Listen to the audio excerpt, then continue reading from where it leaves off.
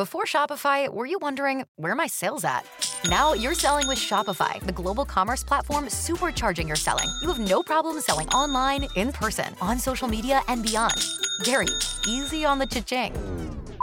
Oh, sorry, but my Shopify sales are through the roof. Start selling with Shopify today and discover how millions of businesses around the world use Shopify to ignite their selling. Sign up for a $1 per month trial period at shopify.com/listen. Shopify.com/listen.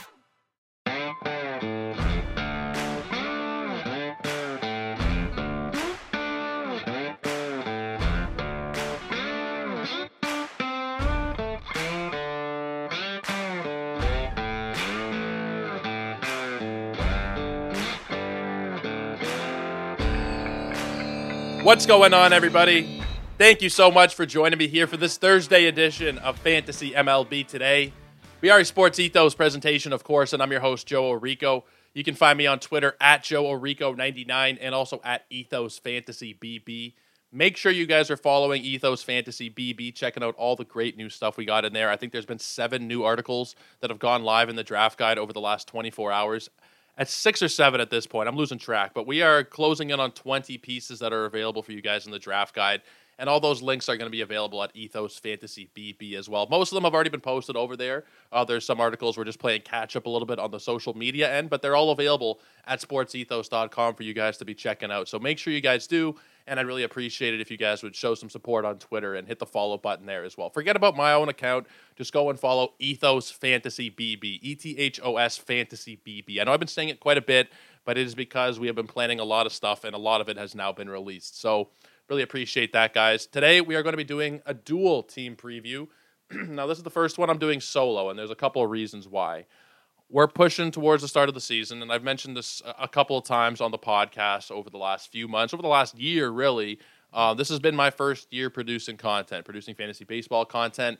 The timing of how everything is supposed to work in the offseason, I was a little bit caught off guard by how quickly the season came upon us. I figured there'd be a lot more time in the offseason, even though there's almost 6 months. The way that it was all planned out and everything, I'm a little bit behind where I'd want to be.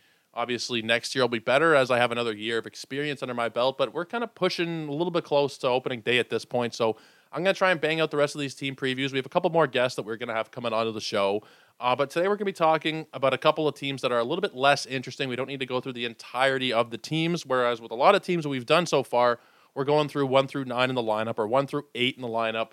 We're talking about all 5 starting pitchers. We're talking about different closer jobs. With these 2 teams today, they're not that deep that we need to have 2 separate episodes for them. They're both fairly poor teams. You guys know who I'm talking about. If you clicked on the episode, you know who the title is. We're talking about the Pirates and the Nationals. And don't turn it off just yet. If you guys clicked on the show, appreciate it, because I know these teams are not the most exciting. But if you break it down individually, there are definitely some players who are interesting on both of these teams. More so on the Pirates, and we're going to start with them. But there are definitely some players to keep an eye on both teams. And we'll just start the way we've done these with guests, but we're going to do it solo, obviously. Just going through roster resource, talking about some ADP data that we have from recent drafts, and just giving my thoughts on them. So we're going to start right at the top. We got Oneil Cruz as the projected leadoff hitter here for the Pittsburgh Pirates. Now, Oneil Cruz, I think, is probably pretty reasonably priced in drafts. He's going around pick 70, thereabouts. It does vary a little bit. Sometimes he goes a little bit higher, just looking at these recent drafts. His minimum pick is, and I'm looking at the last 18 draft champions right now, minimum pick of 54 and a maximum of 80. So anywhere in that range is generally where he's going. The potential is so sky high for him. Like, realistically, we could see a 25-25 season out of him, if not more, in terms of the power output. He had 17 homers in 87 games last year. You know, just about half a season. You want to just about double that 17. Let's call it like 32 home runs. That's pretty good. That'll play wherever you are. The stolen base numbers should be pretty legit. He had 10 of them in 87 games last year. He's projected on the various systems for anywhere from about 15 to 19. Totally doable. The only thing that's going to kind of hold you back a little bit with Oneil Cruz is the batting average. 233 last year. Projection systems have him for generally, actually all of them have him going somewhere in the 240 range, from about 244 to 248, which at that point it's all the same. There are some things that I don't like. He strikes out too much. Last year at the big league level, he struck out 35% of the time. That's definitely a no-no. But you give him another year to adjust to Major League pitching, and I mean, it does work both ways. They'll adjust more to him. but give him another year to really understand Major League pitching, and we definitely could see that strikeout rate go back down. He's always going to run pretty high strikeout rates, I think, based on what we saw in the minors, always around 25% and up. Now, I think he's probably going to be close to 30% as a major leaguer, but that shouldn't hold him back from a fantasy point of view if he's given you, the stats that he has been giving you so far in his major league career, which granted, very small sample size. But if he's going to be giving you over 87 games, 17 homers, and 10 steals, you'll definitely take it. The thing that was interesting with O'Neal Cruz, too, is that the counting stats didn't suffer as much as you might think, considering he played half a season and he was playing in Pittsburgh. And before, looking at it, and I didn't really have a lot of O'Neal Cruz. I think I had him in one team at the end of last year. I didn't really get to experience this, but he had 54 RBIs and 45 runs in 87 games. Again, you want to prorate that. You want to essentially double that over the course of a whole season. Take away a couple, sure, because it's 87 games, and he probably won't play 162, but let's call it, that's a pace of about 90 runs and 100 RBIs on this team. So as much as I think that they will hold him back because of the counting stats, because he's going to lead off, the RBI number probably won't be so high, but there's definitely a lot to like with O'Neal Cruz. The upside is through the roof. He hits the ball harder than pretty much anybody. He's right up there with Stanton as one of the hardest hitters in the game. And I think he did have the hardest hit ball in the StatCast there last season. So the power's legit, the speed's legit.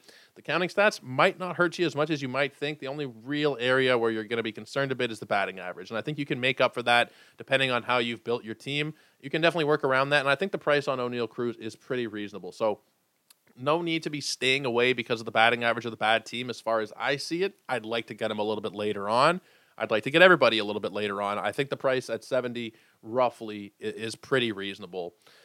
Now, moving on to number 2 is Bryan Reynolds. We've talked about Bryan Reynolds quite a bit. We talked about him in our outfield preview. We've talked about him throughout the offseason as somebody who is a potential trade target. And again, it's still surprising to me that Pittsburgh has not traded him. There's all kinds of news always coming out about what he asked for and what they offered back. And from what I remember, I don't have the exact figures in front of me, but what he asked for seemed very reasonable. It wasn't some crazy $35-40 million a year deal. It was somewhere around $20 million, I think. I can actually pull it up real quick. But it's crazy to me that they haven't traded him. It seems that they don't really have that much interest in him whatsoever. They want to just kind of cheap him out and keep him there without having to properly pay him. So the contract that he wanted was $134 million over 8 years. It's a 16.75 average annual value. That's a very reasonable deal. If I were the Pirates, I probably would have taken that offer from him. I know it's not usually how it works. The team offers the player, but that's a very reasonable dollar figure to lock him down over 8 years. He's 28 years old. He just recently turned 28, so you'd lock him down through age 36. I think that would have made a lot of sense. They countered with something that was utterly ridiculous. I don't think it's in this article here, but they offered him something that was, it was 6 years and $80 million is what they offered him. You're offering him $3 or $4 million less annually. You're giving him less security in terms of playing into his later 30s. So no surprise that Reynolds denied that trade or denied that contract. I do think that they will end up trading him, and that would just be a positive for his fantasy value. Maybe he wouldn't bat second wherever he ends up going, but I think there's a decent chance he'd still be fairly high in the lineup. He's a guy who walks at a good clip for the career, almost 10%. He's got a little bit of speed. He's not going to steal you a crazy number of bases, but somewhere in the 5 to 7, 5 to 10 range is what you're going to expect from him. There should be teams that will be, I'm sure a lot of teams are trying to acquire him. I think that he will be traded, and that will just be a huge positive for the value. Even if he doesn't get traded, I think that you can still see a decent season. These last 2 years have been very good, even though 2022 was not quite as good as 2021. The walk rate went down a little bit. The strikeout rate went up. The batting average went down. The counting stats were generally lower as well. It wasn't as good of a season. He did have more home runs in fewer games and fewer plate appearances, which is a huge positive. He's a potential 30 home run guy, 25 to 30 homers. In terms of the runs he's going to give you, it's probably going to be about 80. RBIs are going to be fairly lacking. Batting second for this lineup, unfortunately, probably not going to see anything more than maybe 75 RBIs. Some projection systems have him for 68. The high number is 87 there from the bat. I think you're probably going to see somewhere in the 70-ish kind of range. I don't have high expectations for RBIs for really anybody on this team, but I do think Bryan Reynolds is a very, very safe outfield draft pick, even if he doesn't get traded, but especially if he does. For some reason, I see Bryan Reynolds and I see a New York Yankee, and I don't like to project that on any good players to go to the Yankees. I am a diehard Blue Jay fan. I do not want the Yankees to get better, But Brian Reynolds, and this is nothing that's deep analytical or anything like that, he just gives off the vibe of a New York Yankee. For whatever reason, I don't know what it is. If I were to guess right now, I'd say that he probably ends up going to New York at some point during the season. And then your counting stats are going to really, really look pretty good there for Brian Reynolds. So I don't have any reason to be staying away from him. I think the price going around pick 100, a little bit inside, about 91 in these most recent drafts. I think it's very reasonable. Outfield does suck.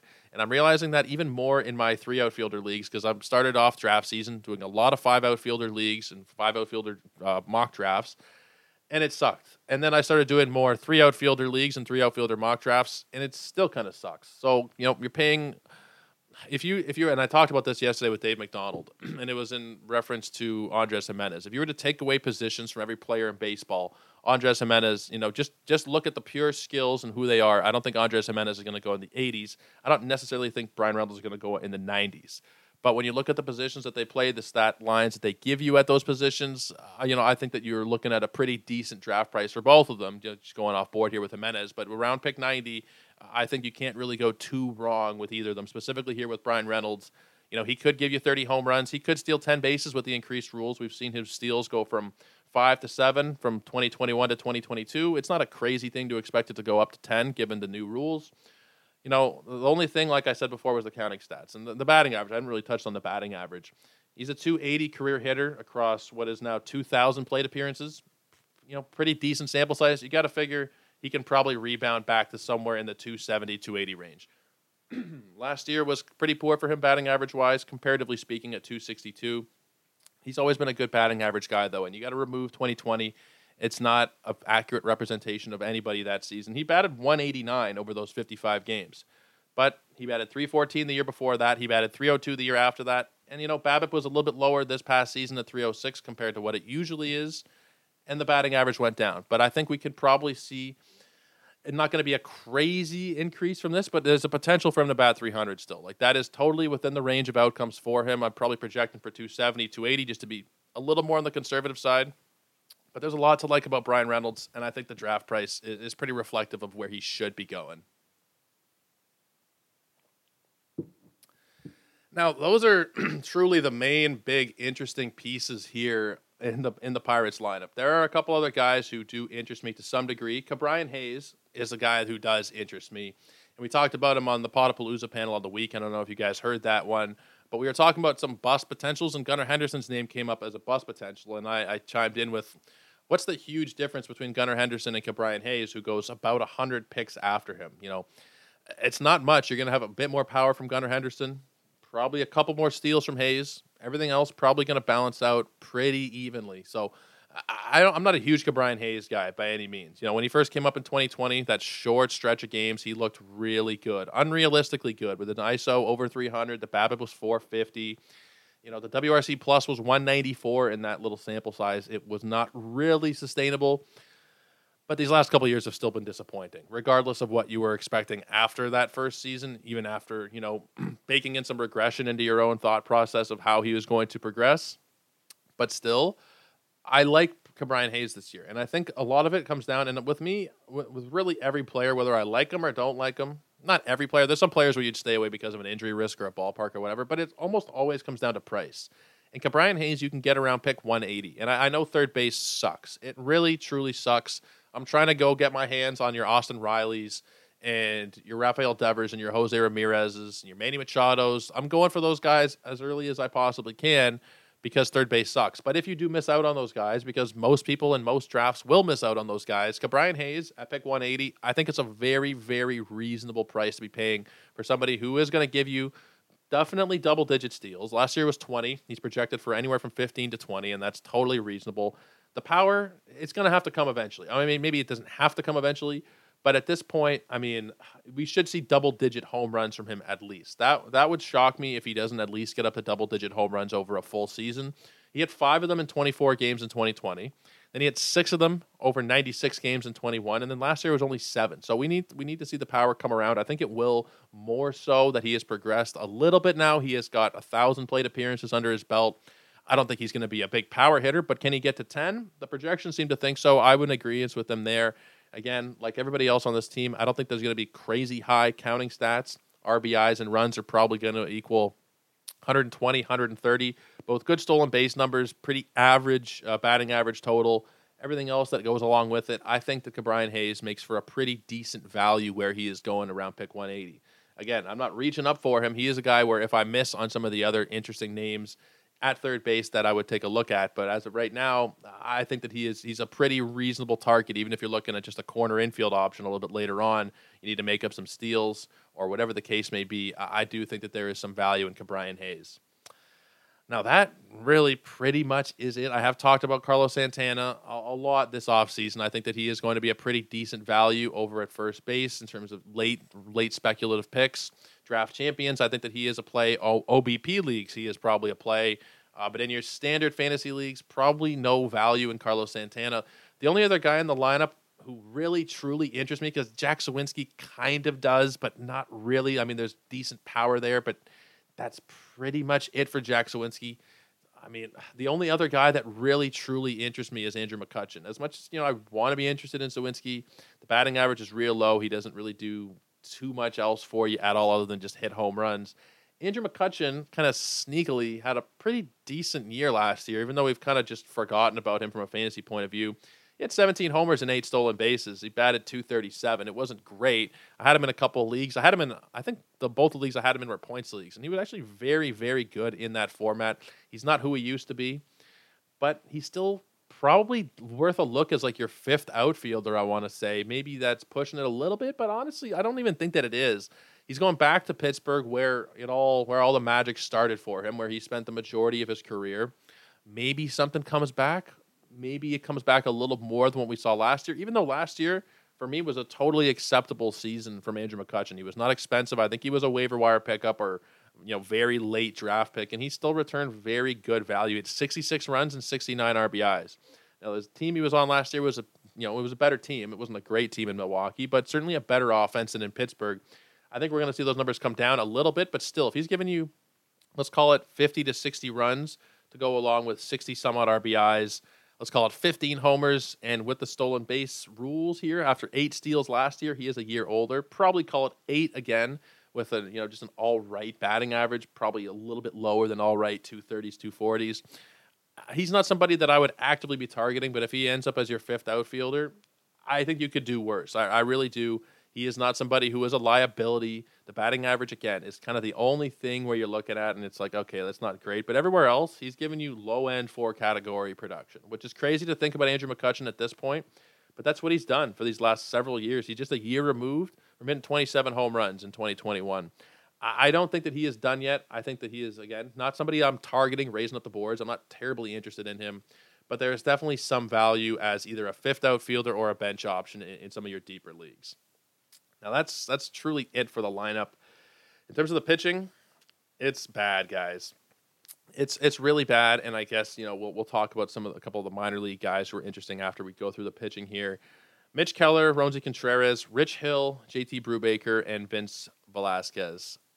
Oh, man. Do we have to talk about these guys? I guess we kind of do a little bit.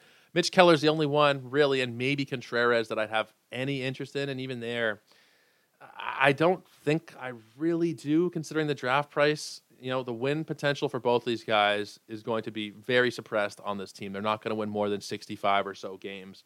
We'll start with Keller here because he's been kind of interesting in spring training. He's mixing in a couple new pitches. He throws like 6 pitches, Mitch Keller. It might be a little bit excessive at this point, 5 or 6 pitches.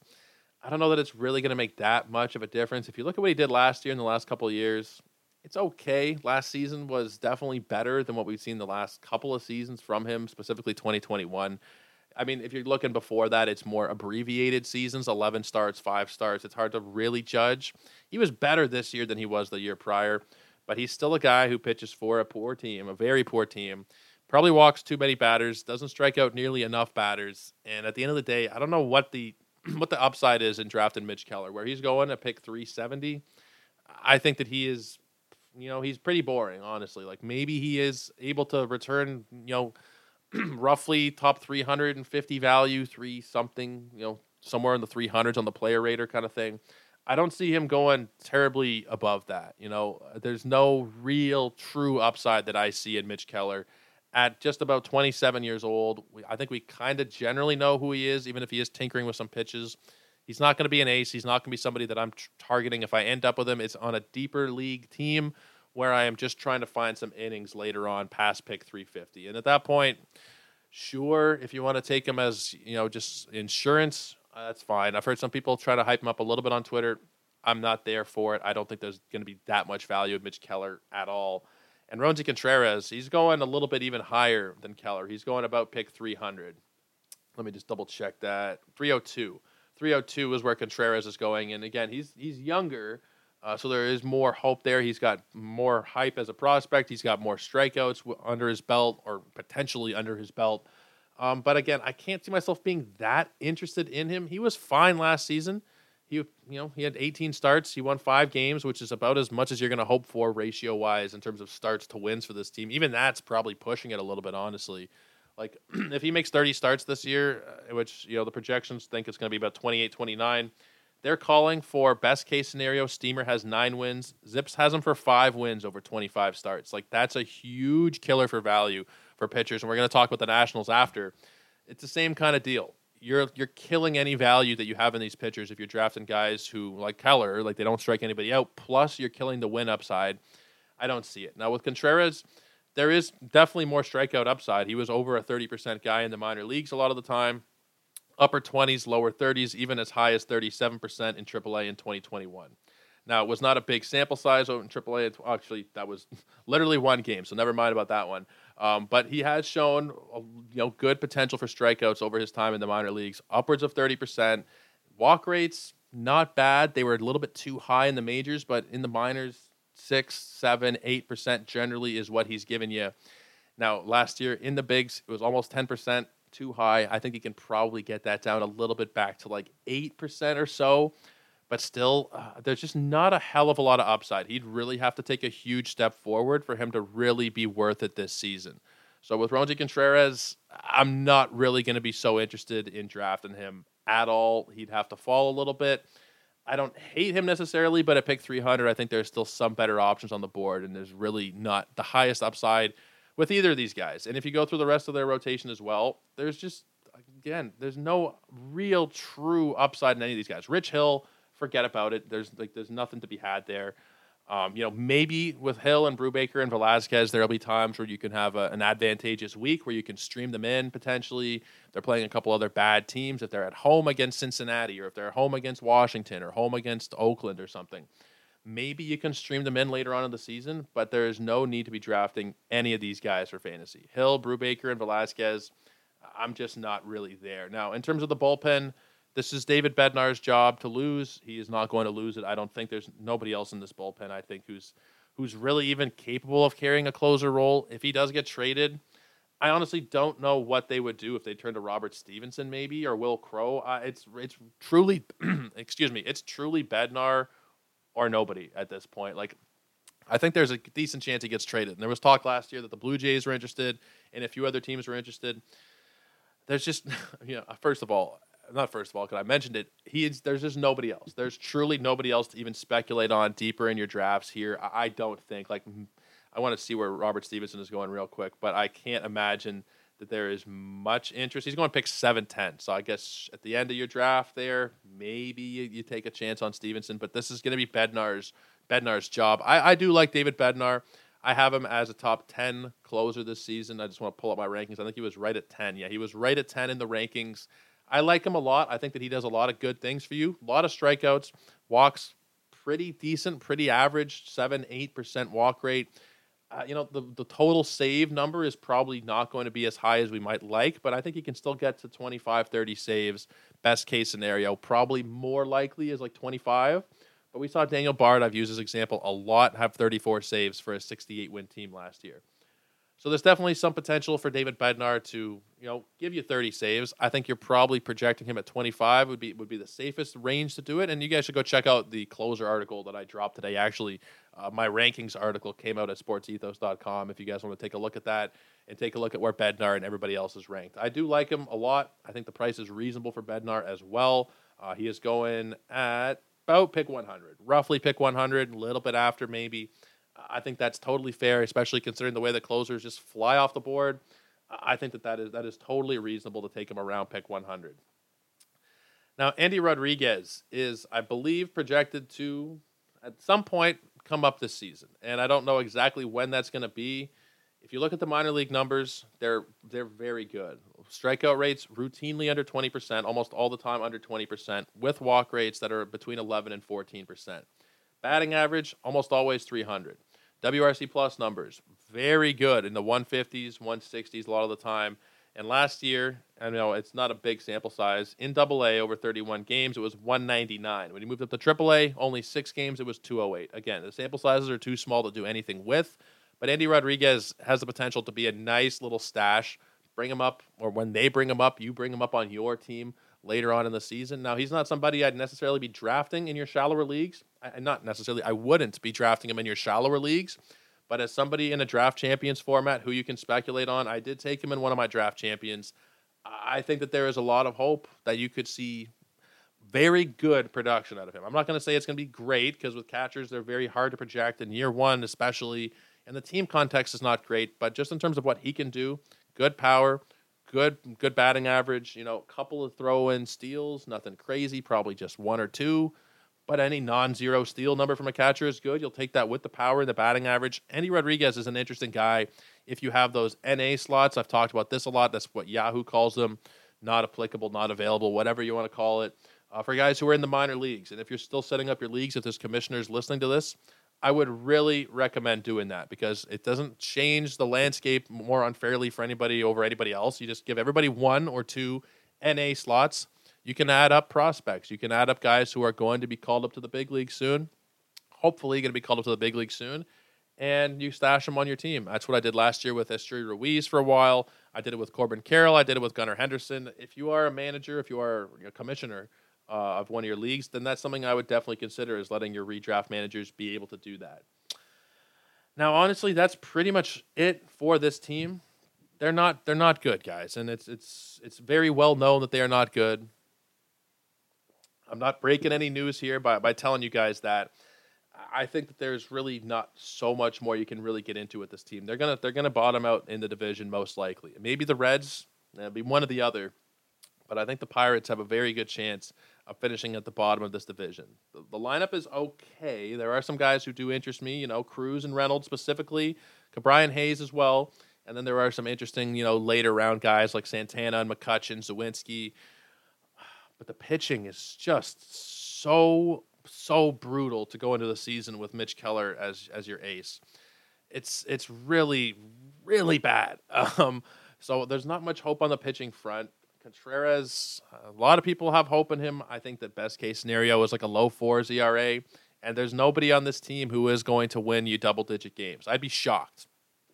If any of these pitchers actually end up winning 10 games. So that's where I am on Pittsburgh. I am not a huge fan of drafting any of these players for fantasy. It's just not that interesting. There are some guys, like I said, who are okay. You can maybe take a chance on. O'Neill Cruz, I like. Brian Reynolds, I like. Bednar, I like. And Brian Hayes, a little bit farther down, I like. Other than that, there's really not much going on here with this team for fantasy this year. Well, let's talk about the Nationals. The Nationals, there's even less to talk about on the Nationals, and that's kind of why I did them combined here over one episode. We don't need to spend a whole hour talking about the Pirates or a whole hour talking about the Nationals. We got a finite number of shows before opening day as well, and I'm going to do some over the weekend, but I want to get through these team previews, and there's no need to spend a whole hour on either of these teams. And let's talk about the Nationals right now. So in terms of their lineup, the amount of guys I'm interested in Lane Thomas. I'm interested in Candelario to some degree. Keibert Ruiz, yes. C.J. Abrams. Those are the guys I'm interested in. We'll talk about Joey Meneses as well, but those are the guys that I'm interested in. So Lane Thomas, we'll start it with him. He's right at the top. He is going to be the leadoff hitter, projected to be the leadoff hitter. Surprising how good Lane Thomas was last season. 17 homers. He had 8 stolen bases. He batted .241. And he had all right counting stats, 62 runs and 52 ribbies. Not great, but definitely not terrible from Lane Thomas. I think when you're looking for outfielders to speculate on, close to pick 300 or anywhere outside of the top 250, he makes a pretty decent target going where he is. At 289, he is going to play. He should play most, if not every single day. Projections have him for about 130 games. I think he could probably play more. I don't see that anybody's going to really compete for that playing time. They have him going for a lot of them, and if you look at Steamer, you look at Zips, you look at ATC, a lot of them are calling for about 15 to 17 homers and low-end double-digit steals. The best projection for him is Steamer, 19 homers and 12 steals with a 9% walk rate and a .236 batting average. Not bad at all.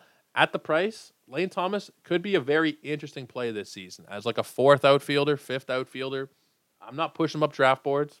I'm not really pushing anybody up draft boards. Draft them where they're going. You don't need to reach beyond maybe a round or two on any player at all because depending on where you're drafting, that's where they're going. You don't really, I hope you guys know what I'm saying. You don't need to really reach for anybody if you know where they're generally going in your format. If you're playing on Yahoo 12-teamer, you know where this player generally goes in Yahoo 12-teamers. You don't need to reach 5 rounds for them. You can reach maybe a round if you want to secure it. But a lot of the times people follow ADP boards to a fault over on those sites like Yahoo, ESPN, and yada, yada, yada, CBS, Fantrax, and all the rest of those home league sites. Lane Thomas does make for a pretty decent option if you are talking about close to pick 300. Again, do not push him up. He doesn't need to be pushed up. Take him at 275, 280, and you're probably getting somebody who's playing almost every day and has a good potential for close to 20 homers and double-digit steals, which is, again, it's pretty good. Now, moving down the lineup, Corey Dickerson projected about second. I got no interest there. I'll talk about Joey Meneses because I think that we are collectively insane with the way we are projecting him. I'm so far out on Joey Meneses. I don't even really want to talk about him because I just think that this is going to be a huge waste of time. And Frank Schwindel is going to be, the ghost of Frank Schwindel is going to come up and haunt us. And some people don't like that comp. You're talking about a guy who spent a lot of time in the minor leagues, came up, had a nice little spurt where he played 56 games. This is 56 games we're talking about for Meneses. He is about to be 31 years old. And granted, he was incredible over that short period of time. He was a league winner. We throw around the term league winner, but he batted .324. He had 13 homers, 33 runs, 34 ribbies, and a steal over just 56 games. That's really impressive. I just don't think he's going to do it again. And a lot of people seem to think that Joey Meneses is going to do it again for whatever reason. Some of the projections have him for 25, 26 home runs. The Fangraphs depth chart or the Zips depth chart projections, which takes the Zips projections and puts them into the playing time projections over on Fangraphs. They think he'll hit 28 homers, have 74 RBIs, and bat .265. No chance is that going to happen. So we got to look at everything. The BABIP was .371 last season. That's unsustainably high number. Even in the minor leagues, he has some pretty good BABIPs. Is it going to be .371 for a guy who's not quick? I don't think so. Is he going to hit this many home runs over this many games? So 13 home runs in 56 games. Let's see what that would be over a full season. That's like a 37 home run pace. That's not going to happen. Even if it's 28 home run pace, that's not going to happen. In the minors, recently, he has shown pretty decent pop, going back to about 2018. Before that, nothing. Zero. Never had a season that was double-digit homers. Then he had 23 homers in AAA in 2018, and then he had 20 of them last year in AAA. I just don't see him doing this over the course of a full season, and I think we're drafting him as if he is going to, as a top 200 pick. He's just outside of it in some drafts, but the minimum pick recently in just the last 2 weeks is 166. To be taking a guy like Joey Meneses there where we really, truly don't know at all what we're going to get, and it's likely not going to be good. He was in the minor league since 2011. If he really, truly had something across multiple different good organizations, Atlanta, Philadelphia, and Boston. Say what you will about Boston in recent years. Atlanta knows what they're doing. Philadelphia knows what they're doing. Boston generally knows what they're doing. If he was that good, why did it take him to 31 years old to get called up? I understand that sometimes this happens, very ever so rarely. And you see a Frank Schwindel, or you see what Meneses did last year. How often does it carry over? Almost never. So with Meneses, I have zero interest in drafting him. I hope everybody else joins me in scratching him off of their boards because there is truly nothing here. And if I'm wrong about that, then I will tweet about it. I will talk about it on the podcast. But I'm pretty damn sure that I'm not going to be wrong about Joey Meneses. And I like to cheer for the Joes. There's not that many Joes in baseball. When somebody shares my name, it's a stupid little bias. But when someone has your same name, you kind of tend to like them more. With Meneses, there's nothing that I look at, and I can't even take the fact that he's a fellow Joe and give him any extra credit for that, because there's just nothing here from a fantasy point of view that I think is going to carry over. He's on a bad team. He doesn't steal bases. The batting average is unsustainably high, and so are the home run projection or the home run pace. The counting stats are not going to be there. There's just, for me, there's a million reasons to not like Joey Meneses. Even though he was very good over a short sample size, I think the projections have collectively lost their mind on him. Now, Jeimer Candelario, I think it might be Jeimer Candelario technically, but we call him Jeimer Candelario a lot of the time. Now, he is still, I think, a pretty good baseball player. In 2021, he had 42 doubles, which I believe led Major League Baseball. He had 16 homers, 75 runs. He batted .271. And batting average, he's always been pretty decent with the batting average. There's been a couple of seasons and a couple of smaller sample sizes where he's been worse. But for the career, a .240 hitter. He's got a .297 stretch in there in 2020. He had a .283 stretch in 2017, .271 in 2021. And that was over a good number of games. Now, last year, the BABIP was in the toilet for him. The walk rate went down. The strikeout rate went up. He ended up not lasting in Detroit. New start here at a terrible position at third base. I think that Jeimer Candelario makes for a very good speculative ad in your deeper leagues, or speculative draft pick. I'd pick 400. The minimum is about 330. The maximum is about 450. There's a pretty big range where he's going. But I think Candelario, you give him a new start. You give him, granted, it's not a great team or a great park or anything, but he's coming from Detroit. You know, he's not coming from a great ballpark. He's coming from a horrible ballpark where he was still able to give you pretty decent home run and power numbers as a whole. Give him a new start here. He is projected to be the 4 hitter in the lineup. There's probably going to be some decent RBI chances for him. If he ends up getting to like 70-ish RBIs, I wouldn't be shocked. The projections have him for 55 to 67, depending on which ones you look at. I don't think 70-plus RBIs is a ridiculous number to expect with close to 20 homers. Getting out of Detroit can do absolute wonders for a power hitter, and not that he is your quintessential power hitter, but you can turn what once was a 19, 16 home run guy into a 20 home run guy pretty easily by leaving Detroit, I think. So Candelario, also the whole fresh new start thing, there's a lot to like. There's a lot to invest in here, especially at the price at 400. I really like it. I think I'm willing to pay it. Now, Keibert Ruiz, Keibert, how is it pronounced? I always forget how this one is pronounced. Keibert, I think it's Keibert. Like key, like door, key, and then bear, as in, grizzly bear. I think that's how it's actually pronounced, Keibert. But Keibert, Keibert, I'm really not, let's call him Ruiz for the sake of me not butchering this poor guy's name anymore.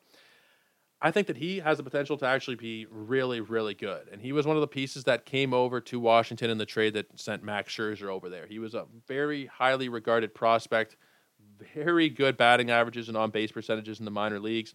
He is somebody who, is allergic to striking out. The guy does not strike out. Last season, it was 11.5%. He had a 7% walk rate. He is a good play in OBP leagues. He is a good play, I think, in a lot of different leagues.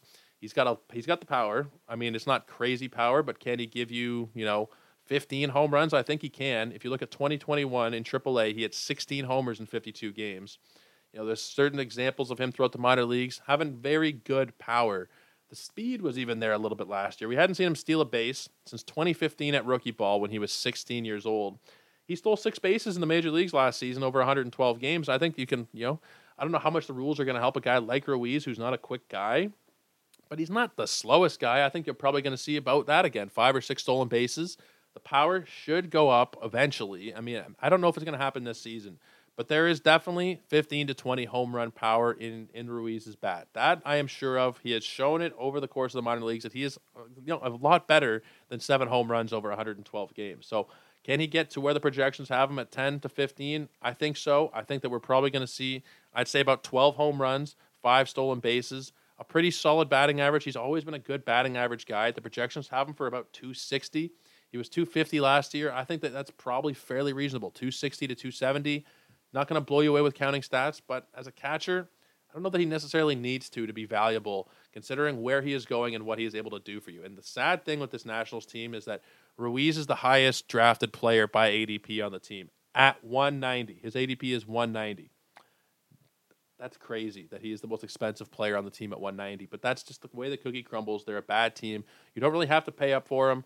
I'm going to try and get him as my second catcher in TGFBI. I hope that nobody in my league is listening to this. Hoping not. Doubting it. Hoping not. I'm going to try and pair him with Tyler Stevenson, the other catcher that I had. You get good batting average from both of your catchers. You're going to be in a very good place. But I think Ruiz is pretty reasonably priced. He's still only 24. We could see him take a step forward again this year. Good power and good batting average to go along with some steals from a catcher. It does not grow on trees. So I think Ruiz, honestly, is somebody that should be more of a target than he probably is. The price, even though he's in a bad team, bad lineup, is probably pretty reasonable. He's batting fifth, so there's still some decent run and RBI potentials, more so probably in terms of RBIs as opposed to the guys below him driving him in. But I definitely do like Ruiz. Now, Dominic Smith, after him in the lineup, I don't really see any value in Dominic Smith. He would be like a deep league guy if you want to have a little bit of extra value. It's like I think he's just first base eligible. I think he used to be outfield eligible.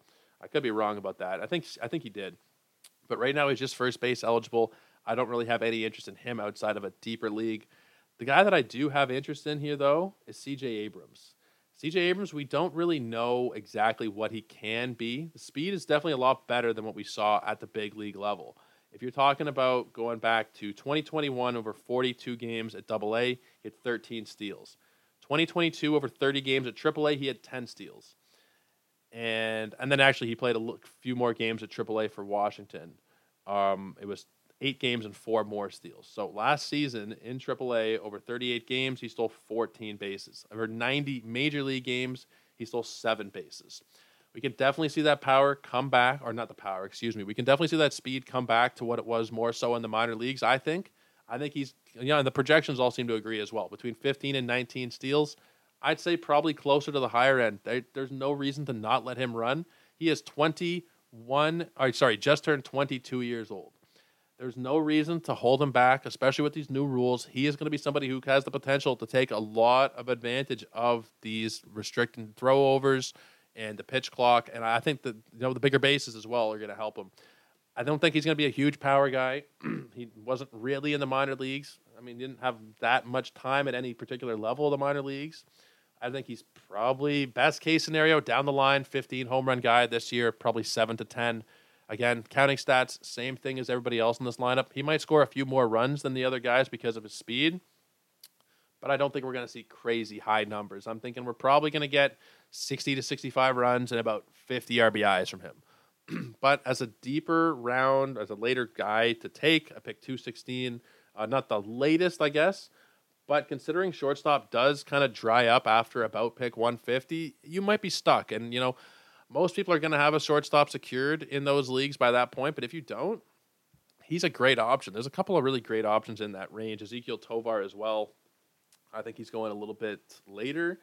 Just looking at Washington's ADP stuff right now, I think Tovar is going in a similar range. Yeah, both very good options to speculate on at shortstop. Even if you did take a shortstop earlier on, you can put him into a middle infield slot, or you could have him even potentially in a shallower league as like a bench specialist, as somebody who steals bases for you when you're, second half of the week, you need to plug in some steals. I think that's where the value lies with Abrams. But in a deeper league, in like an NFBC style league, he's somebody who's probably going to be a starting player based on where he's going. And I do think that it is reasonable.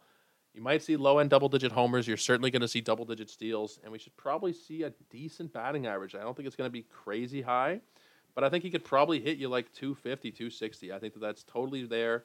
In the minors, a lot of the time, closing in on 300, over 300. And to start out, in the major leagues, 246 is not the greatest, but his BABIP was quite a bit lower than in the minors. In the minors, you're looking at 425, 365, 343, very high BABIPs he was running. Last year was 291. It's not a horribly low number, but when you've been running them in the 340s and in the 350s throughout your minor league career, you're going to lose some points for batting average. Also, I mean, he didn't walk at all in the majors. Like literally 90 games, he walked 5 times. It's something that he did a lot better in the minor leagues. Not a great taker of balls, but he's definitely better than 1.7% walk rate. There should just be an improvement across the board from C.J. Abrams as a full-time player this year. I'm very interested in drafting him. Even where he's going, I think it's fairly reasonable. Now, the last 2 guys here, Victor Robles, he's a guy who could be a steal specialist kind of guy. Not somebody I'm interested in. Luis Garcia, I have some outside interest in. I don't think he's going to be great. There's not much power. There's not much speed. He's a pretty decent source of batting average. That's probably about it, though. The projections, some of them seem to think, like, Zips has him hitting 17 home runs. I don't think that necessarily is in him. He did hit 13 homers in 37 games at AAA in 21. But if you look at the other levels of the minor leagues, 129 games at AA in 2019, 4 homers. 2018, between A and high A, you're looking at about 120 games here. He hit 7 homers. So I don't think that he is a big power guy. I think that you're probably going to see him hit single-digit home runs. Maybe he gets to 10. Couple of steals thrown in there. Again, another guy who does not walk at all. His price is about $310. And I think at that point, I'm kind of indifferent on him, really. I don't think that he is a great value or somebody to stay away from. I think he's just kind of fine. At second base, where it can be a little bit harder to find depth, maybe he is somebody that you're looking at. And maybe you look at the projections and you think he can hit 15 home runs. By all means, at that price, then that would be a pretty good bargain if he's able to give you like 15 homers, 5 or 6 steals, and hit 270, 280. Then you could be cooking with gas, even with the lack of counting stats. I'm just personally not terribly interested in drafting him. I think he's a fine fallback, backup kind of option, but nobody that I'm necessarily targeting. Now, in terms of the rotation, again, not a great starting rotation here, but there is more promise to the rotation than there is with the Pittsburgh rotation. Whereas Pittsburgh's lineup I was a little more confident in, and their pitching was pretty shit. Here it's kind of the reverse. The pitching has the potential to be okay, and it's not going to come from Patrick Corbin. I don't think it's going to come from Trevor Williams, but Josiah Gray, Cade Cavalli, and Mackenzie Gore could potentially be a pretty decent, 1-2-3 option down the line. Josiah Gray, I missed on him a little bit last year. I thought he'd get the control back under control a little bit better. I thought the home runs wouldn't be as much of a problem. They're pretty much just as much of a problem there. It's more than 2 homers per 9, 4 walks per 9. There's a lot not to like there. His ERA ended up being 5.02. And Josiah Gray is somebody, he was another piece in that Max Scherzer trade. I think that he is a lot better than this, but the unfortunate reality of him right now, until he proves it, is that you're paying up for a guy who's not really going to do too much for you outside of give you some pretty decent strikeout numbers. And even the strikeout numbers, not what we would have hoped coming out of the minor leagues. They were closer to 30%. Now we're looking at 24, 23%. Last year was 23.7%. The walk rates were never this bad in the minor leagues. The highest they ever were was like rookie ball and A level back 2018, 2019, and they were about 8%. He had them at 4.5%, 7%, 3.5%. Now they're up over 10%. I think that he probably can correct it, but how long it'll take to correct that, I'm not sure. The projections think that he'll go from somewhere between 8.8% to 9.4%. If it's down at 8.8%, his walk rate, and he gets the strikeouts back up to even like 26%, I think that there could be some value here in Josiah Gray. He's not somebody that is being targeted by a lot of people. He's going close to pick 400. 382 is the ADP just in the last couple of weeks. Minimum pick of 318, maximum of 449. So there's still a big range. People aren't really sure what to make of him, and I'm not really sure what to make of him, to be honest. He looked so good in the minors. I was so happy not when he got traded, but when he got called up in 2021, and he was not very impressive. And he hasn't been impressive either of these first 2 seasons that he's had. We're talking a 220 inning sample size, so it's not like we're talking about 2 or 3 starts. He started 41 games at the big league level. He's going to have to start putting up. We're not at put up or shut up range yet at 25 years old, but I want to let's get moving here in terms of his production. I don't want to see Josiah Gray become a bust or become somebody that we don't have any interest in. I think that we're heading there if he doesn't fix the walk rate and the home runs specifically too. Like the home runs, really bad. A problem that never plagued him in the minors at all. Like we're talking like 0.4 homers per 9, 0.0. Like he just wasn't giving up home runs. If it was like 1 or 2 for the whole year. And he's given up 1 or 2 per game at this point, and it's gotten ugly. So he needs to correct a few things before I'm truly interested. That being said, at the price, there could be a lot of value at pick 382. I think that if you look at it, there's a chance that he does end up as like a top 250 player. Maybe he's like a top 100 starter. I honestly don't think I had him. I think he was like maybe the very end. He was my 94th starter on my top 100. So that's kind of where I'm at on him. He's not somebody that I'm necessarily targeting, but there is definitely potential for him to have a very good career, and I think he still probably will. And he should be the ace of this staff, I think. Patrick Corbin, I don't think we need to talk about Patrick Corbin, guys. Patrick Corbin, as much as I think that, well, we'll talk about it for just a second. he's not as bad as people perceive him to be. He is kind of a running gag at this point, and a lot of it too. And I know he is to blame for a big part of it. Is the loss number for the last couple of seasons. So he has started over the last 2 seasons 62 games. Fairly average number if you're a healthy pitcher for 2 seasons. 35 losses. That's not team losses. That is decisions that Patrick Corbin has that are L's in the category. He's not striking anybody out. He's walking too many batters. He's giving up home runs. I mean, okay, maybe the walks are acceptable number, but when you're talking about 18% strikeout rate, you're talking about the fact that the team sucks. There's not much value here. Now, he does, if you're looking at the ERA versus the expected ERAs and the rest of it, generally, he's probably not getting the exact outcomes he deserves. His xFIP was 421. His FIP was 484. I'm going to take a look at the SIERA. I'm not sure what the SIERA was. 433. Honestly, that's all fairly reasonable. It's just the fact that no strikeouts, the results actually are not there regardless of what they're supposed to be, and the fact that he plays for Washington. Like, there's just not really much to like here with Patrick Corbin. I might have said that point twice about him playing for Washington. I probably did. It's going to hurt. And every starter we talk about today, every pitcher we talk about today, not so much the closers, but every starter who pitches for the Nationals or the Pirates, they're going to see a fairly low ceiling for their win total for the season, and it's probably 10. 10 is the absolute ceiling you can expect from any pitcher who is starting for either of these teams. Corbin will not be the guy to get the 10 victories. He will get the 10 losses, most indubitably, but 10 victories I don't really see. Now, Trevor Williams, kind of interesting, I guess. He was pretty good last year. He was actually at times very good last year for the Mets. I don't really see it. Again, he was kind of a spot starter last year who did have value. Now he's probably going to be asked to do more again in terms of full-time starters role when he's had that in the past. Generally has not gone terribly well. He did have a good year in Pittsburgh in 2018, but for the career, he's just not somebody you can really trust. I have no interest in Trevor Williams personally. I think that, if you're very late in drafts, going after pick 600, you're hoping for some innings at that point. Maybe you take a chance, but nobody I'd be really targeting. Cade Cavalli is kind of an interesting prospect still. I'm not the biggest prospect guy, but looking back over his minor league career, it's okay. Over the last couple seasons, it's all right. Good strikeout numbers are the main takeaway there. I don't really know exactly what he's going to be. He kind of fits the mold of these other guys that they've got, where he's allowing too many walks. Good, decent strikeouts, but he's walking too many batters, and it's the same general consensus that I'm going to have for all these guys.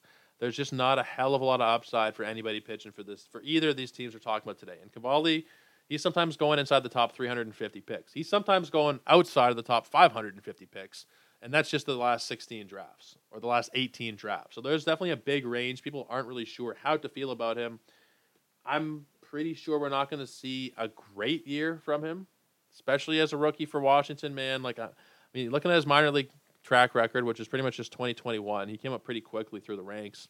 He was very good. He had high strikeout numbers, but the walk rate is going to be a problem. And this team is going to be a problem. There's not a lot of upside here for really anybody that I'm really seeing here. I mean, maybe you're able to see 10 wins with average numbers from one or two of these guys. I don't know. I'm hoping for Josiah Gray. Everybody else, there's not much hope. Mackenzie Gore is the other guy here who might have some hope, and he's actually the most expensive starting pitcher on the team at $348 by ADP. Again, Mackenzie Gore, I don't know what to make of him. I want to think that he is going to be great. He had a great cup of coffee with San Diego last year before he was traded, and then he was pretty bad. Or actually, before he was traded, sorry. It was actually before he was even traded. He was looking really good for his first few starts, and then he just totally fell off the cliff. Let me pull up the game log for him here and just see exactly when it happened. But when it happened, it was like seriously ugly stuff. So it was on June the 11th against Colorado. And then it was the next start out in Colorado, and between those two starts, he threw 6 1/3 and gave up 14 earned runs. The first one was at home. There's nothing you can say there in terms of, it was Coors. The second one, you can write it off as Coors. But then what do we do about his start on July 10th against San Francisco? 8 earned runs. The strikeouts completely evaporated down the stretch. It's crazy how different he was after June the 4th. it's night and day, and I almost want to tweet it out. It looks like two separate pitchers, two separate complete seasons, entities. It's a stark contrast, to say the least, between his first half and second half. He looked like he was on his way to a Rookie of the Year award, or well on his way to Rookie of the Year award for part of it. And then it came to the point where he wasn't even in the conversation at all. But Mackenzie Gore, there is still potential. I think the price is a little bit too high, though. I don't want to be paying close to a top 300 pick, and that's generally where you're paying. 315 is the minimum. 348 is the current ADP.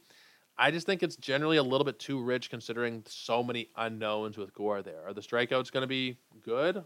I think they're going to be pretty good. 23% last year at the major league level, though. For the career at the minor league level, you're looking at 38, 34, 28, over 40% at rookie ball, which is rookie ball, whatever. But at AA in 2021, 39%.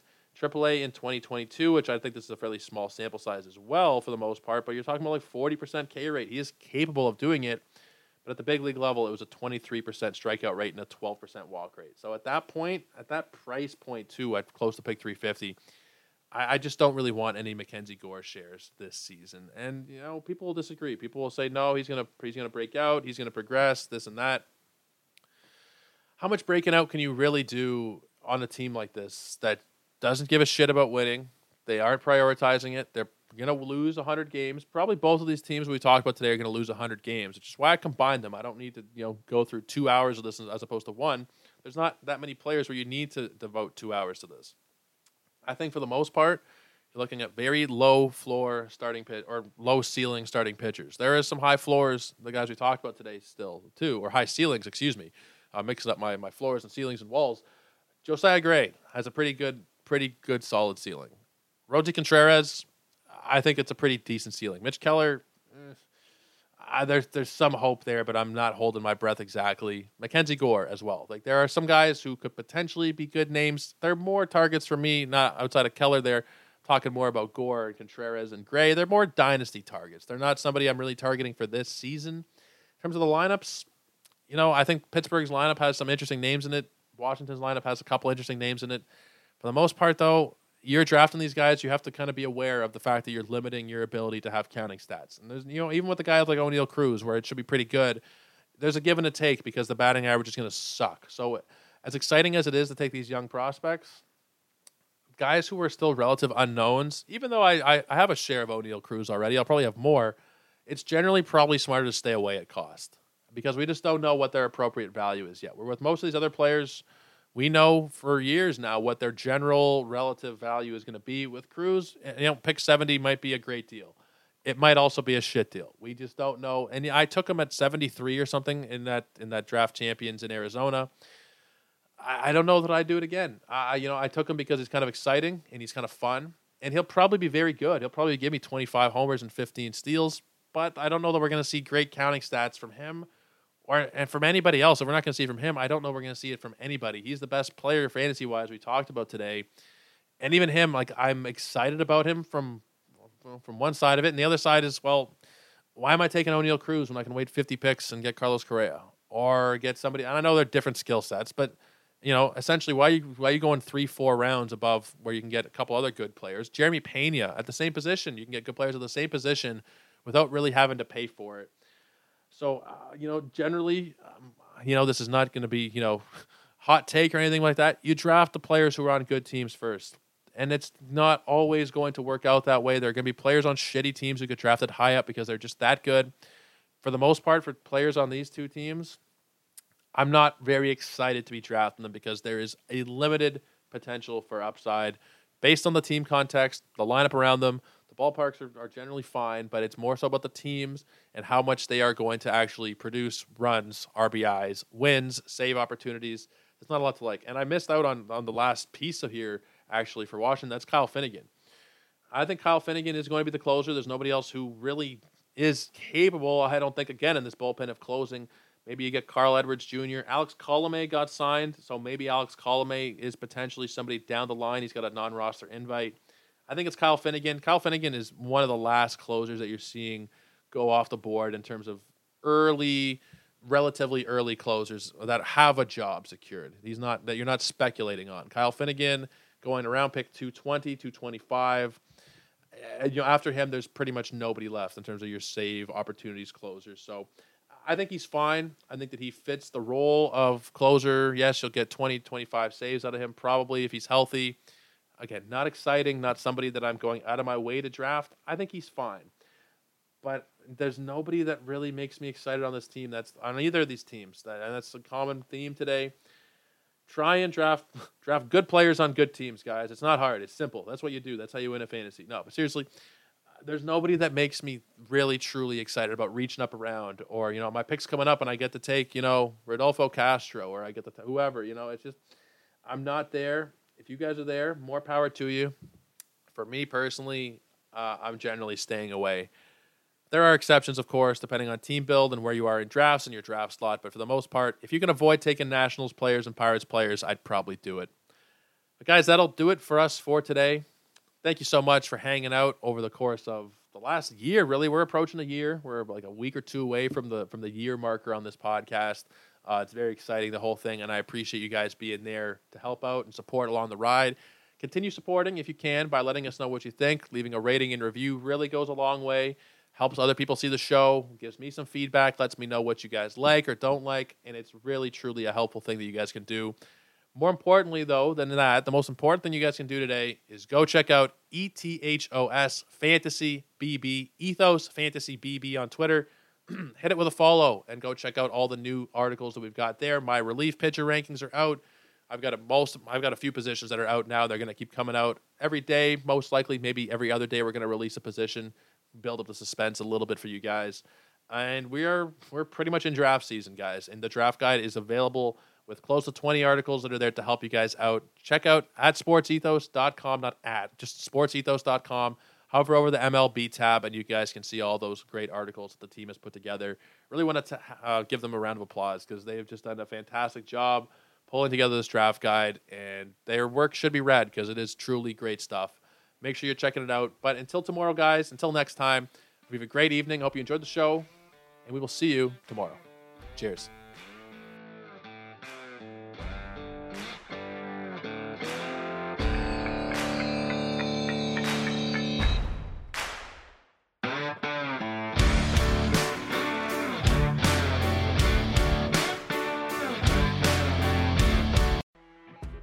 You know when you're listening to a true crime story that has an unbelievable plot twist that makes you stop in your tracks? That's what our podcast, People Are the Worst, brings you with each episode. I'm Rachel. And I'm Rebecca. We're identical twins who love true crime cases that make you say, didn't see that coming, and we hate the people responsible for them. Listen to People Are the Worst now on Apple, Spotify, or wherever you get your podcasts.